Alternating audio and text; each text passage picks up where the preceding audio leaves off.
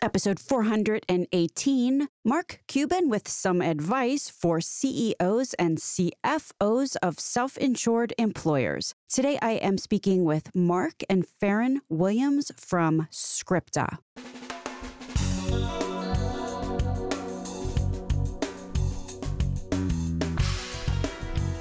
American healthcare entrepreneurs and executives you want to know. Talking. Relentlessly seeking value. CEOs and CFOs, hey, this show is for you. Let's start here. What do all of these numbers have in common? $140,000, $3 million, $35 million, and $3 billion. These are all actual examples of how much employers, unions, and some public entities saved on healthcare benefits for themselves and their employees. The roadmap to saving 25% on pharmacy spend and or 15% on total cost of care in ways that improve employee health and satisfaction always begin when one thing happens. There's one vital first step. That first step is CEOs and or CFOs or their equivalents roll up their sleeves and get involved in healthcare benefits. Why can't much happen without you, CEOs and CFOs? Here's the IRL. In 2023, the healthcare industry has been financialized. There is a whole financial layer in between your company and its healthcare benefits. And unless the C-suite is involved here and bringing their financial acumen and organizational willpower to the equation, your company and your employees are currently paying hundreds of thousands, maybe millions of dollars too much, and doing so within a business model that deeply exacerbates inequities. There are people out there who are very strategically taking wild advantage of a situation where CEOs/CFOs fear anything to do with healthcare in the title and don't do their normal level of due diligence. You think it's an accident that this whole space got so, in air quotes, complicated? HR needs your help. Bottom line, if you are a CEO or a CFO and you do not know everything that Mark Cuban and Ferrin Williams talk about on the pod today, wow, are you getting shellacked? Mark Cuban uses a different word. Healthcare benefits are, after all, for most companies, the second biggest line item expense after payroll. But don't despair here, because all of this information is really and truly actionable. Others out there are cutting zeros off of their spend and actually doing it in ways that are a total win for employees as well. My guest today, Mark Cuban, is a CEO after all, and when he looked into it, it took him like T-minus 10 minutes to figure out just the order of magnitude that his, in air quotes, trusted benefits consultants in PBM and ASOs and others were extracting from his business. He pushed back, so can you. But just another reason to dig into that financial layer wrapping around your employee health benefits right now, you might get sued by your employees. Link in the show notes to an ad currently being circulated on LinkedIn by class action attorneys recruiting employee plan members to sue their employers for ERISA violations. It's the same attorneys, by the way, from those 401k class action lawsuits. I've talked to a few CEOs and CFOs who are scrambling to get ahead of that. You might want to consider doing so as well. Now, for my HR professional listeners, considering that some of what Mark Cuban says in the pod that follows is indeed a little spicy, let me just recognize that the struggle is real. There are multiple competing priorities out there in the real world for sure. And bottom line, because of those multiple competing priorities out there in the real world, it's really vital that everybody work together up and down the organization in alignment. Lauren Vella talks a lot about these realities here in episode 406. This is a longer show than normal, but it's also like a show and a half. Mark Cuban talks not only about his work with Mark Cuban Cost Plus Drugs, which is a company that buys drugs direct from manufacturers and sells them for cost plus 15%, a dispensing fee and shipping. It's kind of crazy how so often that price is cheaper, sometimes considerably cheaper than the price that plan members would have paid using their insurance and the price that the plan is currently paying the PBM. Most Relentless Health Value Tribe members, i.e. regular listeners of the show, will already know that. But what is also fascinating that Mark talks about is what he is doing with his own businesses and the Mavericks on other fronts, like dealing with hospital prices. In this show, we also talk the language of indie pharmacies, fee-only benefits consultants, TPAs, PBMs, and providers doing direct contracting. There are, in fact, entities out there trying to do the right thing, and Mark acknowledges that. Ferrin Williams, PharmD MBA, who is also my guest today, is Chief Pharmacy Officer at Scripta and an expert in pharmacy benefits, benefits. She adds some great points and some context to this conversation. Scripta is partnering with Mark Cuban Cost Plus Drugs. Scripta has a neat MedMapper tool and also services to help employees find the lowest costs for their prescriptions. If you are a self-insured employer, for sure, check out Scripta. Also, links in the show notes to other shows that you should listen to now if you are inspired to take action. I would recommend the shows with Paul Holmes, Dan Mendelsohn, Andreas Mang, Rob Andrews, Cora Opsahl, Lauren Vella, Peter Hayes, Chris Gizak, and Gloria Sachdev, Mike Thompson. Also, Mark Cuban mentions in the show the beverage distributor, L&F Distributors. My name is Stacey Richter. This podcast is sponsored by Aventria Health Group.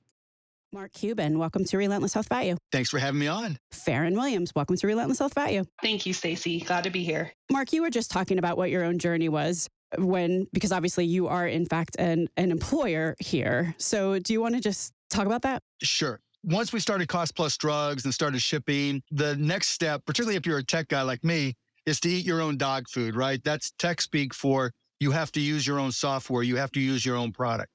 And so I started having our folks go through the process of saying, okay, we have ESI and et cetera. ESI being Express Scripts, one of the big three traditional PBMs. So let's see if they'll let us just add in Cost Plus Drugs to replace the pharmacy benefit manager so we can save some money, because obviously any money we save is my money that we're saving since we self-insure. So I was like, it shouldn't be that tough. Obviously it was tough. They don't like to carve out. And so basically we told them, okay, we're going to move away from you for at least our pharmacy benefits. And as it turns out, we're going to do all healthcare away from a traditional environment. And so as is typical for most companies, the CEO doesn't pay attention to those details. It's the HR person that you get a consultant. The consultant tells you what they're doing with everybody else. And then they basically lie to you and say, oh, but we're going to give you a better deal and it's going to be great. And so for the first time ever, I decided to go through and look. And the first thing that made me feel like a real idiot was the fact that we were paying a benefits consultant $30 per employee per month. Now, that's just insane. That is just insane considering that we didn't get anything unique or unusual. So I said to our folks, okay, that's the first thing to go. That's gone. We no longer use a benefits consultant. Then I started digging in and looking at the rebate. As you start looking to see what they were charging us, the prices were insane compared to Cost Plus Drugs. And now with Cost Plus being transparent, not only do we get to see our own prices, but everybody gets to compare their prices to what Cost Plus charges. Then you start to realize the delta in pricing, particularly for higher priced generics, is where they make their money. What you're saying is that if you take the list price and even if you subtract the rebate, the net price after rebate is still really high in a lot of cases. It is really high, Stacey. In most industries, competition drives pricing. But in our industry, the competition happens as PBMs make their formularies. So they're negotiating with the manufacturers who sometimes pay 60 to 80% in rebates just to be listed on the formulary. Mark, it sounds like you had a bad experience, but I personally know plenty of great benefits consultants who do have aligned incentives with their clients. When you think it through, you start to realize that money is being spent primarily by your sickest employees. We have a relatively young company with Mark Cuban companies, but the Mavericks have some older employees. With their deductible, and we have a great insurance program. I mean, people never leave because they don't want to leave our insurance. It's amazing. You look at the numbers and you start to realize that our sickest employees were the ones that were subsidizing the rebates because they were the ones that had to spend up to their deductibles. They were the ones that take more medication, so they had copays. Now, the copays weren't big and deductibles weren't high, but they were still there. As a CEO, when I finally realized that my sickest employees were subsidizing this check I was getting, it made me sick to my stomach. And in terms of how do you get self-insured employers and the CEOs and the CFOs and the head of HR to recognize that, that's exactly what I've started to do. And that's why I'm here to tell CEOs of self-insured companies and CFOs and HR people, that money that's coming back in the form of a rebate is paid for by your sickest employees. How does that make you feel? How awful is it going to be when your sickest employees start to realize that they're subsidizing those millions of dollars that your CFO loves on the balance sheet? And Mark Cuban is out there talking about how sick that is and how horrific that is that HR, CFOs, and CEOs take pride in getting huge rebates without realizing that it's their oldest and sickest employees that are paying for that. That's just wrong. And that's what I'm going to use my platform to convey. And that's what I've been doing. I've been talking to CEOs of bigger companies, and you're starting to see some of them say, okay, this is wrong. We're going to change. Nothing like exacerbating disparities of care also. So you hit on a number of, I think, really important and under-known or appreciated points in what you're talking about there. First of all, there's Lauren Vella, who is a PBM consultant. She says one of the tests that she gives a PBM when she's working with an employer is, will they add cost plus drugs to the benefit design? Because she said that if they don't, if they refuse to, she's like, that's your first red flag. Because it means they're making money on the spread on generic pricing. I did a quick, when we first started shipping to Cost Plus back in January of 22, and we only had 138 meds. I went and took those 138 meds, but only the ones that cost more than $30. I didn't go into the things that were really cheap. And just for 18 months, the Mavericks got charged $160,000. And if we would have gotten them through Cost Plus drugs, they would have been $19,000. It's just insane. And they were telling us, oh, you're getting a great discount from average wholesale price. You're getting 83% or whatever it was, but it's just a manufacturer price, and they keep the delta. That's where they make their money. It's just insane. Well, it's also really relevant what Kentucky did, the state of Kentucky. They had an initiative. They were talking about firing their PBM. Wow, did the PBM lobby go completely crazy. There was fear-mongering. They were saying that Kentucky's prices were going to go through the roof, all the things. Turns out they saved $283 million. And who did they use as their PBM? Who did they use as their PBM? I forget the name, but they aren't even transparent. It was just the traditional PBM that worked in the traditional ways that took advantage of the fact that the big three overpriced them so dramatically and so egregiously. If I read correctly, that PBM that they switched to isn't really doing them a whole lot of justice even though they saved all that money. Yeah, it just goes to show you that there's been, again, a number of studies which have showed that literally a third of healthcare spending in this country is waste. I sat in front of a huge company. I said to them, what's the role of insurance? What is insurance designed to do? And they gave the standard answer. It's designed so that they aggregate capital so that when you don't have enough capital, they are there to help support your expenses, whatever they may be, for whatever type of insurance you're buying. I'm like, the size of your company as a self-insured company, do you ever need insurance? Why are you using insurance at all? They don't need the capital support of the insurance companies. And I think that is the next fundamental question, because even self-insured companies, even though we say self-insured, they still use insurance and they use the insurance companies, and there's all kinds of fees and all kinds of administrative aspects to it. And even there's still claim denials. It's your money and they're denying claims so that they can retain more administrative expenses and charge you more for the things they're doing to deny claims. It's insane. It is completely insane. Yeah, I think that many self-insured employers forget that prior auth services are actually a profit center. Yes. But just kind of going back to the rebates, because I do believe that there's sort of this, I have had some probably the same kind of weird conversations that you've had, and cast no shade here, because this whole healthcare thing has been shrouded in shadows for so long. If you can't convince them, confuse them, that kind of methodology. No, that's the entire industry. If you can't convince them, confuse them, and hide it. That's been one of the big bonuses of Cost Plus, because historically in my career, if I see somebody that wants to do a contract, and instead of wanting us to brag about what's in the contract, they hide everything that's in the contract and say you can't talk about it, that's a huge red flag. And that's a standard in the industry. Cost Plus Drugs comes along, and you can see what you should be paying for all these different medications, and people are just stunned at how they're being overcharged. You have said this a lot. You've said that the way to make a lot of money in the drug supply chain is to be an insider and really to do exactly what you just said, to hide dollars. It is strange to me, or maybe strange is not the right word. Strange is a good word. Yeah, it doesn't seem to make sense. It doesn't make financial sense. I've talked to plenty of HR professionals, and they're great people and they care a lot about their employees. But who doesn't like receiving millions of dollars back in rebate checks? I equate it to the same psychology as getting a tax refund every year. It's your money, but it still feels good to get that refund. And they're so used to having it now. Yeah, I mean, that's a great analogy because we all had that experience where we know it's our money, but we still can't wait to get that check because it's the savings account we were never able to save for. Well, just interjecting, I mean, I think one of the big things that many self-insured employers really don't understand is even if they have a contract in which they're getting, in air quotes, 100% of the rebates, it's like the inconceivable. I don't think that word means what you think it means. It's like rebates can be defined any way the PBM wants them to be defined. Yes. So like I can just call it something else and then the employer... They play left pocket, right pocket all the time because rebates essentially are going away because of all the legislative risk. And now they're doing copay accumulators. There's just so many games that they're playing. Administrative fees, data fees, will charge you back for your own data. It's insane.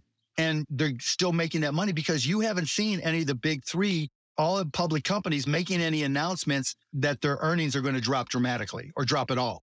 That's just not happening. And that tells you all you need to know. And it's interesting that they have these huge GPOs to collect a lot of the rebate money and that they're moving them overseas. So they're out of the purview of legislation. Exactly. And I just want to make it clear that who we're talking about here are the big old guard PBMs. There's a number of smaller ones that have, and I'm not certainly saying that just because a PBM is small or even that a PBM in air quotes says they're transparent. It's very much buyer beware. Here, without adequate due diligence or looking at the footnotes buried in the contract terms, an employer can really be taken advantage of. It's important to surround yourself with trusted partners who bring that added experience to the table. This is just one of the reasons why Andreas Mang, for example, from Blackstone, he often, when he first walks in to meet with a CEO or CFO of a company that they've just acquired, he sits down in the chair and looks at them and says, hey, how's the healthcare insurance company that you're running? Right, yeah. And the person looks back at them like we're a finance company or we make cans or something, right? Like we're not a healthcare company. But when you start thinking that healthcare is generally the second biggest line item expense after payroll, and generally speaking, if all of the purchasing decisions and all of the contracting decisions and just the only people that are even thinking about these benefits are the HR team, none of whom have, if they had a finance degree, they would not be in HR. Well, it's not even that. They look at it as a single bookkeeping entry, right? They look at it, what's my cost per employee? Like at the Mavericks, we were paying $29,000 for a family of 5 annually. And we had great benefits, but still, again, that's insane. Then if you're getting a rebate back, it's just a one-liner. And if nobody digs in, then it's just like, well, the HR person says to the CFO and CEO, we're getting this check back, which is nice. But if you just look at across the industry, healthcare insurance costs are going up 7% a year and ours only went up 5%. Again, it's all nonsense numbers, but it makes the HR person look good. It makes the CFO and the CEO feel good because they didn't dig in, just like I didn't. It is so freaking embarrassing that I didn't dig in despite being in the healthcare industry. And once you do dig in, you just realize how bad it is. Now, the next question becomes, how do you get the CEOs, CFOs, and HR of these self-insured companies to dig in? And the only answer is I go out and I talk as often as I can, and I embarrass the shit out of them. Because when the media is saying, CEO of a big company, did you know that your sickest employees are paying for that rebate you get? Or that's your sickest employees, now that there may not be any more rebates, they're paying for all the extra money in generics that you're being charged or even brands that you're being charged because they have the highest deductibles that they have to meet. So they're actually paying all the way up to their deductibles. And so when you get charged $150 or $500 or $1,000 for a generic, you can get at Cost Plus Drugs or somewhere else for 1/10 of that. That money is being paid for by your sickest employees that use that medication. How does that make you feel? Now, when your employees hear about that, what do you think they're going to say to you? Because you see that person that's been coming to work, they're stressed, and they miss days because they're sick, and you talk to them, your HR person talks to them, and they're stretching to meet their $3,000 deductible, let's say. Because if you make $50,000, your after tax, let's just say it's $35,000, so you're paying 15% of your after tax income because you guys don't want to negotiate better or you guys don't want to have transparency. How does that make you feel, Mr. CEO? And I love that you are going direct to CEOs and CFOs. I can tell you from my years of experience as a pharmacy consultant and working on the PBM side, I've sat in plenty of meetings with HR professionals at Fortune 500 companies, and it was very rare that the CFO or CEO was ever in those meetings. Of course. Yeah, the last thing I wanted to spend time on was sitting in a meeting, listening to the details of my insurance policies. The one barrier that I see here, and this is something that, for example, Rob Andrews from the HTA has said, he said morally abhorrent doesn't move the needle. What moves the needle is financial implications. Yes and no, right? Morally abhorrent doesn't move the needle unless it's on the front page of the paper. Fair enough. Nobody wants to be that headline. And they know me at this point. If I'm out there saying I want to fuck up the insurance industry, excuse my French, they know I'm not going to take any prisoners. And they also know when we sit down to talk, once you go through it, you realize that what we're trying to do is just simplify the industry, not go through these wholesale changes. I think over the last 10, 15 years, when you talk about changing the healthcare industry, it's all been about technology. We're going to have this or that technology that's going to optimize this or that. That's none of it. I mean, this industry is so simple. If these companies just act in their own best financial and employee interest, they can simplify this very quickly, because if the big three PBMs, which also own the insurance companies, lose 5 of the top 15 non-PBM Fortune 50 companies, their business practices are going to change. That's a guarantee. They will go down kicking and screaming, but they will eventually have to change their business practices. And that's the mission. There's no reason to use a big three owned insurance company to do your TPAs, because they're just going to squeeze you left and right. You just need somebody to do your authorizations independently. Or like with us, our approach is going to be, and we're trying to work this out, putting together a healthcare network, which is the hardest part, paying Medicare rates. But when one of our employees walks in the door, they're going to have a company credit card and they're going to know the exact rate and they're just going to pay. So the process will be, doctor says you need this care, pay for the doctor with our credit card. The rates have already been negotiated. Have to go to the hospital for something bigger, rates have already been negotiated. You walk in with our credit card, you pay. There's no prior authorizations, there's no clawbacks, there's no denials, there's nothing. Because the fundamental issue is either we trust the care providers that we're working with, or we don't. And we're going to audit it. And if you give us reasons not to trust you, then we'll stop working with you. But no paperwork, no coding, none of that stuff. There's coding because you have to associate the rate. All we want to do is simplify it. We want to have a 1950s care package where the doctor prescribes the medication, you go to the pharmacy, hopefully cost plus drugs, and you buy the medication. That's it. The company, you have your insurance through your company, then your company credit card pays for it. The pharmacy gets paid a fee on top of that for providing hopefully great service that pays for the med right at our cost plus pricing. And then if you break an arm or you have surgery, you need to have your hip replaced, you need to have a stent implanted, then we know pretty much what the price is. We'll pay for the consumables, and you walk in, you give the credit card, the provider is immediately paid. That's it. No fuss, no muss. That's it.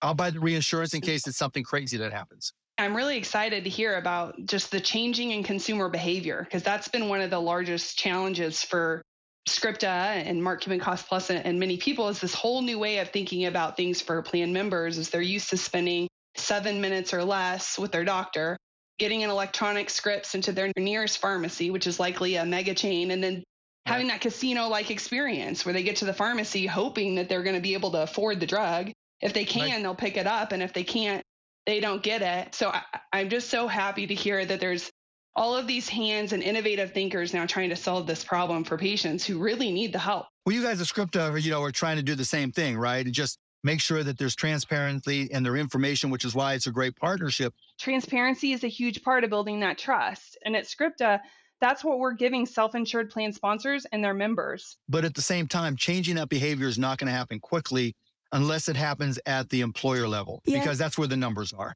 What all of this is adding up to is really important reasons why the CFOs and CEOs at the self-insured employers may want to treat their small insurance company that they are running, whether they want to acknowledge the reality of that or not, they are running through their company, a small insurance company, they really have the power to affect this huge spend. Getting taken advantage of is not a given. Using the best practices that makes their core business so successful, it's not like any of these individuals can't dig in on. Right, and I can understand it's not a core competency, so they don't want to spend time. That was my mindset. You want to work with a provider that you can trust. To take a step back, the missing element in all of healthcare outside the patient-doctor relationship is trust. Nobody trusts any part of it. And that's what Cost Plus Drugs is trying to introduce. You know what we pay for our medications, you know what we mark it up, and you can trust the price. We don't change it. We don't send you to different pharmacies to get that price. It is our cost plus 15%, period, end of story. And our business is very simple. We buy drugs and we sell drugs. That is what engenders trust. What we're trying to do for my companies is find a provider that we can trust. And I think providers want to be trusted. It's just that they're so caught up being inside the system, they have to work the way they have to work. I mean, when you look at pricing, transparent pricing in the hospitals and the rules where they have to put the 300 most popular procedures on their website. And then we did a study where we called to see if the price they gave us over the phone for cash price matched the cash price they put on the website, and it never did, right? And it just tells you that they're not fully committed to doing it. But more importantly, when you look at the cash prices, they also have to put the different insurance networks or insurance companies that they've done deals with, and you see the insurance prices are so much higher. Now, why is that the case?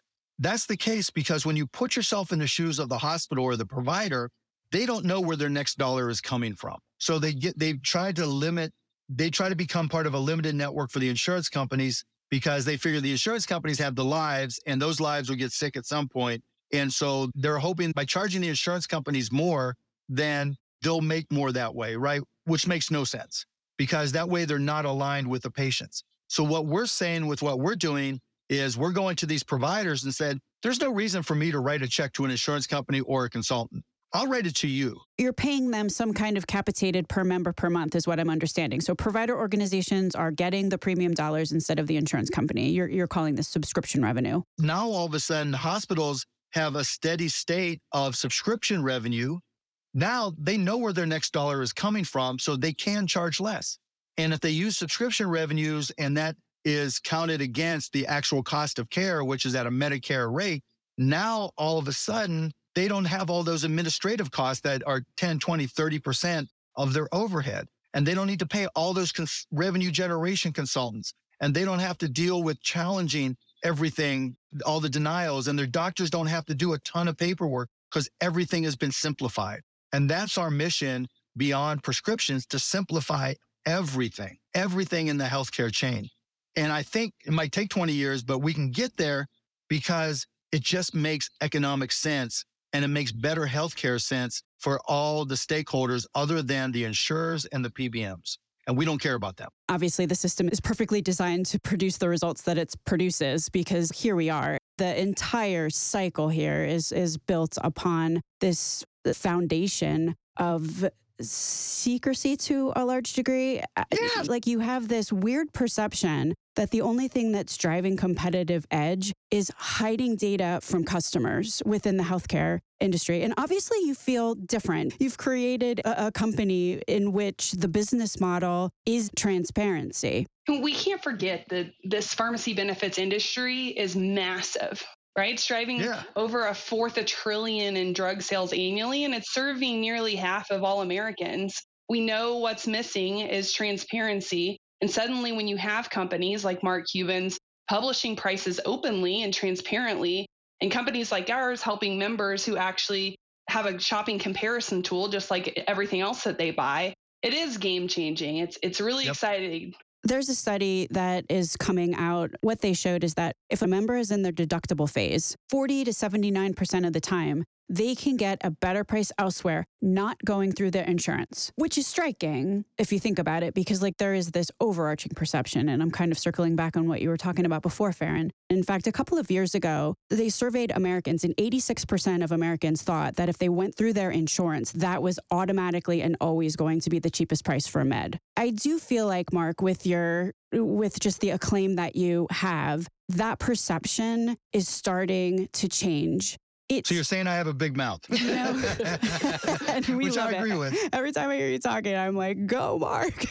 But it's not only changing, I think, consumer behavior and just more and more people. And of course, we've got good RX marketing as well. So there is this maybe critical mass of organizations who are fighting against that perception. But I was speaking with a union leader last week who said that every time, Mark, you go on a rampage about a certain drug and just start talking about it, like I think imatinib is the really big example where, yeah, it was like $9,000 or something like that. And you guys at Mark Cuban Cost Plus Drug started selling it for $13. And all of a sudden, the PBM starts to react. Yeah, they changed their pricing. They changed their pricing. Yeah. They really do. So if we're thinking about just the impact of what's going on here, you think about a patient who cannot afford to get chemo because imatinib, this is generic Gleevec, right? It's chemo. If a PBM is charging plan and members $9,000 for a drug that can be bought for $13, so like if you have a cost sharing, just thinking about this from the patient standpoint, if the patient has a 10% coinsurance, this patient is now spending hundreds of dollars out of pocket. And we know that if the price of the drug goes up into the hundreds, the abandonment rate, it's over half of patients. And these are oncology patients we're talking about. So now you have. And look, there's a reason why the PBMs create their own quote unquote specialty pharmacies. And they include high-priced generics in their specialty pharmacies. And when they do deals with companies, they require them more often than not to buy from their specialty pharmacies because that's where the biggest profits are. So if it's imatinib and they're probably buying at a better price than we are, and they're paying $15 and they're selling it for $2,000, hell, that's a great business if you can get it. Do you have plans to expand your medication list into drugs that are more in the special? Oh, yeah. No, we want everything, right? Anything that we're legally allowed to carry, we want to carry. And we're getting more and more brands. Typically, the brands we get now, like Invokana, are brands that are not on the formularies of the big three. So there's no harm to letting us sell it. But as we build our retail network of independent pharmacies and Kroger and grocery stores, those brands are saying, look, we want to work with you because also part of our mission is supporting independent pharmacies. Because right now, the big pharmacy chains that are owned by the PBMs are basically just buying them and opening next door and doing everything possible to make it difficult. And on top of that, those pharmacies are losing money on most of the fills for brand medications. Xarelto, Eliquis, you name it, they lose money on those fills, which is insane. So we're going to the pharmacies and saying, look, sign up and become part of our network. And thousands have, and thousands more are coming. And we're going to go to the brands and we're going to guarantee that you make money on every fill. Because the only reason you lose money is, if you think of this from the perspective of an independent pharmacy, they go to a big three wholesaler, not big three PBM, but big three wholesaler or their GPO. They're paying WAC, and I hate all the acronyms in this industry. WAC is wholesale acquisition cost. They're paying WAC minus, let's say, 6%. And then if someone comes in with a benefits card, then they get reimbursed from the insurance company. They're getting reimbursed at WAC minus 8%, right? So they're losing some amount and they're not getting paid. On top of that, they're not getting paid for the pharmacist's time. And if that fill is not an insurance fill or a benefits fill, it's from a discount card. A lot of those discount cards are asking the pharmacy to pay them because of the traffic. And so they're losing in even more. So the net result of that is a lot of independent pharmacies are saying we won't fill brand prescriptions unless it's for a Medicare patient, because a typical Medicare patient takes a lot more medications and they want to keep their business. They'll eat the loss for those, knowing they may be able to make it up on the generics. Point you're making being that indie pharmacies, through PBM payment practices where they are reimbursed less than their cost and or through other discount cards, so many indie pharmacies cannot stay in business. So patients and employers are being overcharged while pharmacies aren't able to cover their costs. Who hates that the most other than patients? The brands. Can you imagine being a brand pharmacy manufacturer and you've got brand medications that you're trying to get out there, and the method of delivery, pharmacies lose money every time they sell your product? That's the worst possible situation to be in. So they're saying to us, build your network, give us a way to get out, because this is just not going to work. So pharma manufacturers are encouraging you to build out your network and sell their products. And so when you see our network, our pharmacy network, we're paying a minimum of $8 to the pharmacist for filling anything that comes in from our benefits card. We're trying to get that price up to $10.50 or even more if it's a fill for 90 units, right? So if you get a prescription for 30 days, we'll pay you 8, hopefully going to 10. If you fill for 90 days, which lowers the price even more per unit, it's more rewarding to you as the pharmacist. But the bottom line is we want to help the pharmacies stay in business, because pharmacies are a critical connection, particularly to an older population that needs the support from the pharmacist. You guys know that in your bones, right? But the way the system is designed, the PBMs don't care.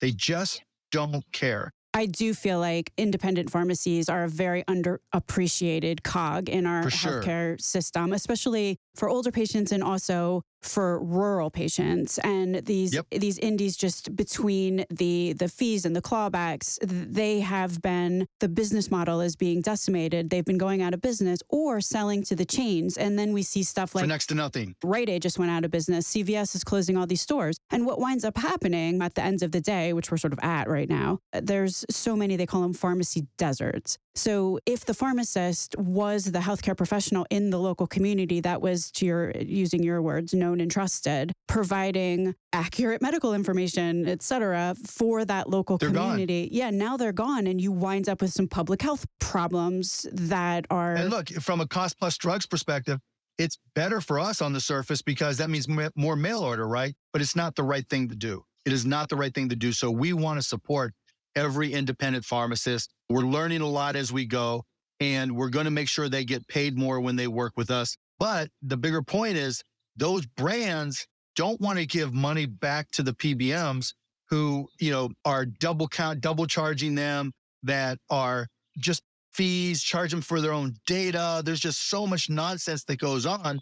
So the brands are saying, the big name manufacturers are saying, please figure this out. I'd rather pay the independent pharmacist or even any pharmacy for fulfilling our medications, our branded medications, than pay it to the PBMs and rebates or anything else. And so as we're able to build our network, as we're able to extract self-insured companies from the traditional system, all those things start to fall into place and the whole system begins to be simplified. Let me ask you this, though. This is definitely a follow-on to your comments about the independent pharmacies, because one of the things that a patient who goes to one particular pharmacy to fill their meds gets as part of that transaction, they get the relationship as well as somebody keeping track of, for example, med interactions. Like, one of the downsides from patients that has been brought up a lot, if you do have a patient who's going here for the $4 fill and then they're getting their meds some places, there could actually be very dangerous med interactions. Well, we do have pharmacies. Every script gets reviewed. Every account, like with my account, I list all my medications that I take, and all that gets reviewed by a pharmacist. Got it. But like if you have the patient getting fills all over the place. That's the difference. But with us, as long as you list, even if you're getting something filled somewhere else. So if you're getting your metformin filled somewhere else and your imatinib with us, whatever, that's okay. Just list it and our pharmacist will tell you if there's a conflict. That's the goal. And is there any other things besides lowering prices, as if that's not enough, but are there any other factors that are impacting kind of what you consider value for Americans here? Well, yeah, we work with clinics for homeless people. The clinic you'll get the prescription for the individual. The clinic will put in their clinic credit card, will deliver it to the clinic, and they'll provide it to the homeless person. There's all kinds of ways that we can help, and we're trying to help, that make it a good experience. Now, we're not perfect. We're growing too fast in a lot of respects, and it's hard to keep up, but we'll continue to get better. So we're a long way from being optimal, but we're working as fast as we can. Here we are talking about the impact cost plus drugs has had, and we only started shipping in January of 22. With 21 months that we've been open, that here we are, the big three are worrying what we're doing, and we're trying to change the industry. So we've got a long, long way to go, but we think we'll get there. You had mentioned making sure that patients who are uninsured or underinsured or on Medicaid are also served here or can't go into the pharmacy, and just kind of circling this back to employers. I think a lot of times self-insured employers do not realize that indirectly they are funding their communities on the other side of the equation. Like if you have Medicaid or hospitals serving uninsured or underinsured patients, wildly overpaying or overcharging themselves for medications, this ultimately comes out of the pockets of local businesses when their own premiums go up. I mean, you hear Oh, yeah, for sure. because there's You're 100% right. yeah, there's just so much cost shifting that goes on. I mean, and hospitals do say this directly. They're like, oh, well, because of all of these expenses over here, we're going to have to increase the rates that you're paying, self-insured employer. Or they use this is a whole other topic, but just chucking it in here, they'll use the commercial rates as leverage for their Medicare Advantage rates. So All you need to know about Medicare Advantage is that every company's doing more and more of it because it's the most profitable line of their insurance business. that's a fact. But at the same time, there was just a study that was done amongst self-insured employers relative to their satisfaction with the performance of their PBMs. I saw that where they was like 7.6 or whatever, 76 on the MPS. Yeah. So what's your message there? Self-insured employers seem very satisfied with their PBMs, and most are using the big three. If you don't know, you don't want to sound stupid for not knowing. I hired this person to do this. I have no idea what they do. And if you ask me if they do a good job, of course I'm going to tell you they're doing a good job, because if I tell you they're doing a lousy job, that makes me look like an idiot. Yeah, and it's interesting to think about too, who answered that. HR benefits professionals. What are their goals? No one's going to admit to their stupidity. Actually, that's a really good point. You know, why? Ask me if I hired the right person. I'm going to say yes. What do you think is going to happen to the prescription drug market 10 to 20 years from now? It's going to look like the way we'd want it to. I really think we're going to simplify it, because as we can educate CEOs about how their sickest employees are subsidizing the system, they're going to be embarrassed, and that's not going to hold up. That is a social contract that every CEO makes with their employees, that we're going to do our best to support your health. So you see them, mental health, all these new programs, gyms that companies add because they want to put their employees in a position to be as healthy as possible, and their families. But they just didn't understand it. Now I'm going to make them understand it as best as I can.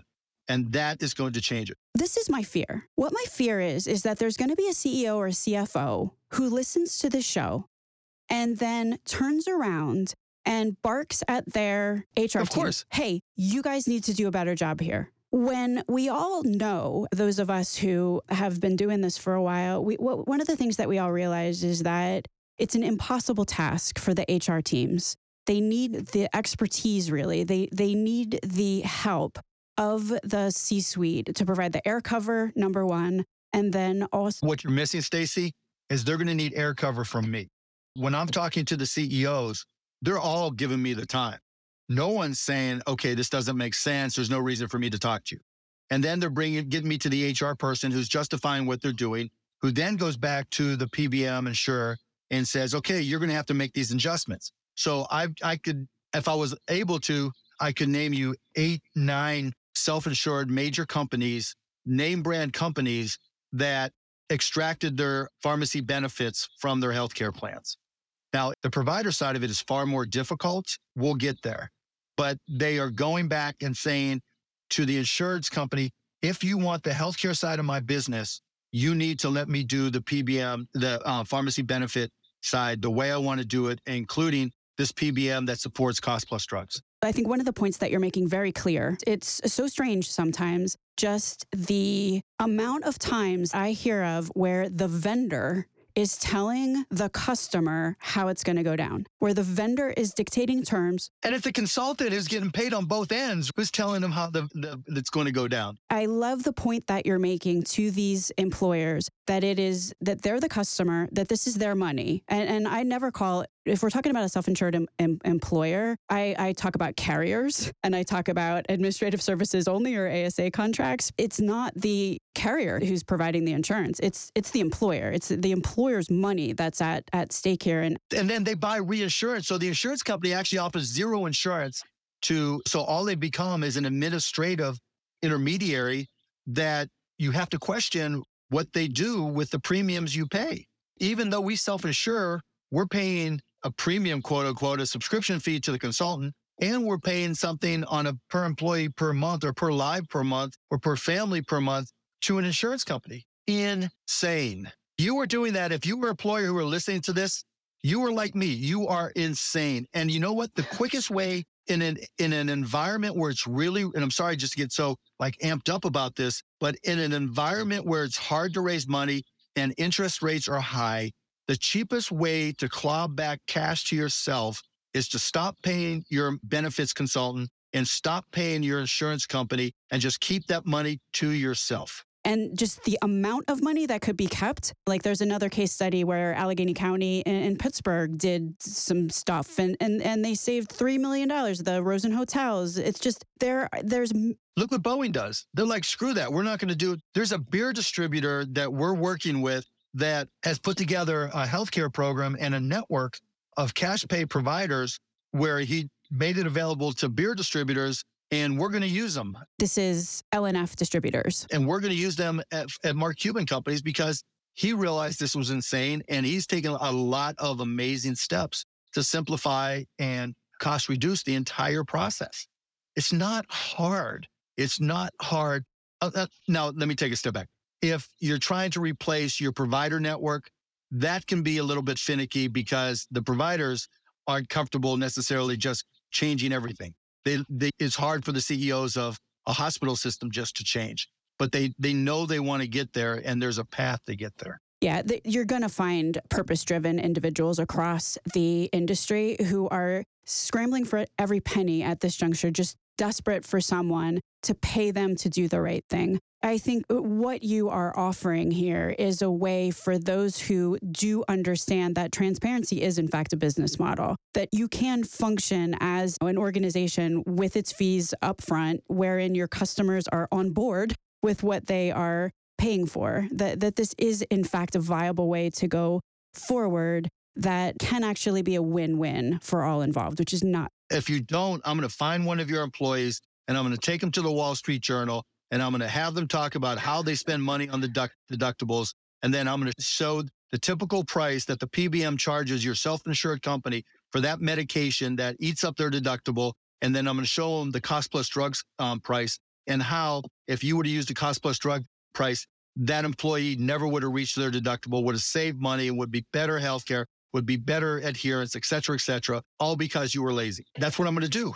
And just to add some even stakes to that, obviously this has legal repercussions as well because of ERISA. Like every self-insured employer is actually the one that is the fiduciary here, and they are required to spend plan money prudently without conflict of interest. So if we have an employee who goes with Mark to the Wall Street Journal and starts talking about this, the other thing that's implicit in this is that the plan is not acting prudently as the fiduciary. And obviously, we've got the Consolidated Appropriations Act. We've got ERISA. And is it HHS who enforces that? I don't even know who enforces that. The Department of Labor. How great would it be if they sued somebody? So what's happening right now, employers right now are suing their carriers. Those lawsuits are currently ongoing, but there are, I'm going to call them ambulance chasers right now on LinkedIn, for example, who are trying to find plan members to go after the employers at the same time. It is getting interesting from a legal perspective. That should also be a bit of a wake-up call for some of these self-insured employers who are, I don't know what they're hoping that this whole thing is going to go away, but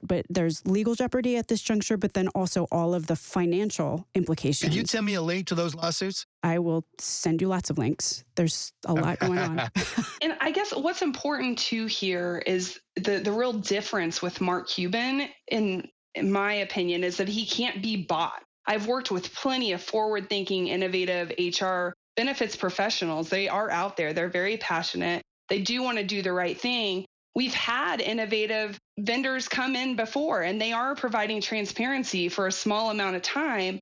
And then they get bought by one of the big three, and now they're part of the problem. You were so right. One of the companies that we're dealing with that's working with these big companies and converting them to extract their pharmacy benefits has already got offers from the PBMs. Of course. And that's what's happened really time and time again. Yes.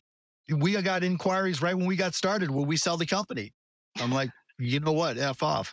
I want to bring up one more point before I forget. Yep. I'm neither pro-union or anti-union. It just depends on the circumstances. I pay a lot of money to union employees, and I'm fine with it. And I have a lot of non-union companies, and I'm fine with that as well. But I think with unions, instead of trying to go to the big companies where they tend to focus their time because they have the most employees, if they went to the smaller companies where the individual employees either use the ACA or it's a super expensive healthcare plan for that small to medium-sized company and just took over their healthcare and saved that company a ton of money, those companies would save so much money, they would love to have the unions in their organization. This is actually what 32BJ does, and 32BJ saved $35 million last year for their union members and their employers. And in fact, some of the mid-market companies are really the most able to do the most with healthcare because a lot of times the employees are in one geographic space. They don't have employees spread all over the country. So it's easier to do a network and cover it. All right, totally switching gears here. You want to hear my top 2 crowdsourced questions? Go ahead, fire away. Okay, here's the first one. Why is Mark Cuban lowering drug prices and not blasting himself into space or tweeting out narcissistic bullshit? Doesn't he know how to billionaire? Yeah, because I'm afraid of heights. And here's the second one, which is not a question, it's a comment. If a coach commits a technical foul, the other coach should have a chance to throw free throws. That would be funny as hell, having a coach in a suit come out there and make some free throws, but that would be entertaining. Mark, is there anything that you would like to add to close up this conversation? I appreciate you guys having me on. I appreciate what we're doing with Ferrin. It's been great. It's going to be a process, but I think the key, when you're in the industry, it's really easy to focus on the details, the inside baseball type things. That kind of makes all the CEOs and the CFOs, their eyes gloss over. And I think the real change is going to come from humanizing the problem. Going, as I said, to individuals with high deductible plans as part of a self-insured employer, having them tell their story. Because when that story bubbles up to the CFO and CEO, they have to respond. When it's one person, maybe they'll dismiss it. But when you start asking over and over and over again. So for you guys as an example, or as a consultant, or trying to get the word out of how do you save money, that's what I would do. When you're online or when you're at events, see if you can get into companies or ask for people with high deductible plans that worked for big companies and give their experience on how much they're having to pay out of pocket for pharmacy initially. Put aside the healthcare side because that's a bigger mess and more difficult to deal with. But on pharmacy specifically, let us know what you're going through and what your deductible is and how much you have to pay to meet that deductible, and let us take that to your CEO. And we'll protect you. We won't give them your name unless you want us to, but by humanizing it like that, that's where the change comes from. Because CEOs inherently, in a big company, if you're big enough to self-insure, and particularly if you're a Fortune 500 company, you want the best solution, because improved health means improved productivity, which means improved profitability. And every CEO knows that in their core. It's not that they're trying to screw over their employees and maximize their rebate or any of that. It's just not part of their core competency. And if it's not part of their core competency for their business, they're just going to delegate that. But if you humanize it and put it on the front page where people can see it, they will respond. And I think that's the greater approach to create change, as opposed to just talking to HR and say, well, why don't you do this? Look at Mark Cuban's prices compared to yours. That helps, but that's not going to create quick change. That's the slow, grinded out change. There is a problem, and solving for it really needs to happen. Ferrin Williams, is there anything that you would like to add, and where can people find out more about Scripta? Sure. Thank you. Yeah, I mean, I would just say that the time is now. We have Mark Cuban. We have solutions like Scripta. HR benefits professionals who have been kind of banging their heads against the wall for the last 20 years, trying to really add value and lower costs and give their plan members options. It's available now. It's out there. We can help. The help is here. I'm excited about it. Mark Cuban's Cost Plus cannot be bought. It's here to stay. So yeah, you can contact me at LinkedIn, Ferrin Williams, or go to Scripta Insights to learn more. But just so happy that the time is here. Please believe that. I know those of us who have been in this for 20 plus years, we've thought that different times in our careers, but I really believe that this is different. So ScriptaInsights.com, CostPlusDrugs.com. Mark Cuban and Ferrin Williams, thank you so much for being on Relentless Health Value today. Thanks for having us on, Stacey. I just want to end here giving some thanks to G. Bai, Andreas Mang, Lauren Vella, Andrew Gordon, Andrew Williams, Cora Opsahl, Kevin Lyons, Pat Coonahan, David Dirk, Connor Dirk, John Herrick, Helen Pfister, Kristen Beagley, AJ Loiacono, and Joey Diesenhaus for your help preparing for this interview.